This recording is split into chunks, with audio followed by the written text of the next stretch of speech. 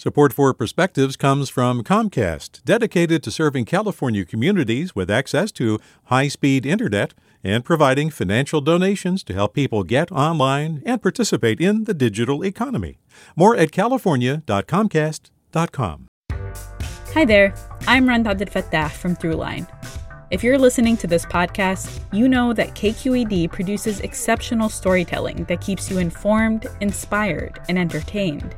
Their podcasts cover issues from your neighborhood to the entire country and everything in between. Support this work today.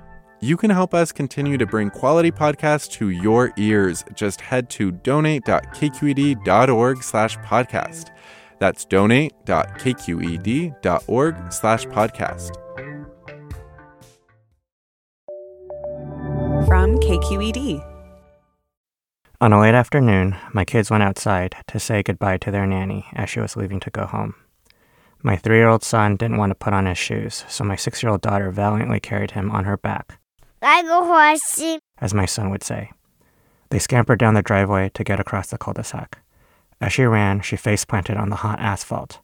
Their nanny and my wife, both only a few feet away, looked on in movie slow-motion terror as it unfolded. As my daughter lay there crying, the adults panic-stricken, my son, oblivious and without a single scratch, got up to pick up some sticks in the front yard. My daughter had abrasions on her knees, chin, nasal bridge, and across her entire forehead. Blood was everywhere. We patched her up with gauze and Vaseline. For the next week, my daughter had these mummy wrappings on her face. An introvert, she was forced to be the center of attention. One classmate told her she looked scary. Everyone asked her what happened. Fortunately, no one questioned our parenting abilities. Getting injured is a rite of childhood, but it's not as common to do so while protecting your brother.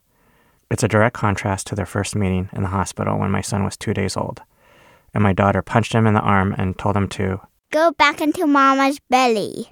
Their relationship has been mostly positive since then, with the usual fights on what to watch on Disney+, but also sparkling moments, like when they'll spend hours building forts together from cardboard boxes. As a parent, I hope that as they grow older, they'll be each other's biggest cheerleaders, perhaps occasionally sacrificing for each other when necessary.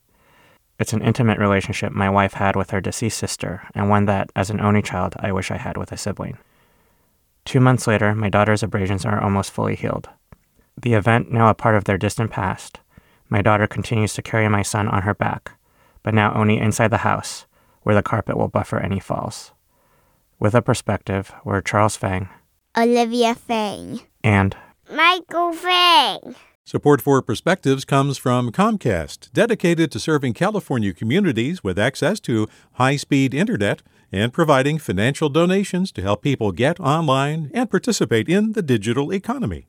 More at california.comcast.com.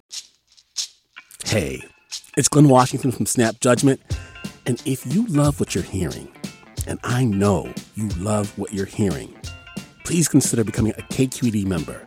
You get special access to cool events, behind-the-scenes footage, and so much more. Plus, you'll sleep better at night knowing you did your part for the community you depend upon. It's in you. Please be in it. Visit donate.kqed.org/podcasts to sign up now. That's podcast with an S. Thanks.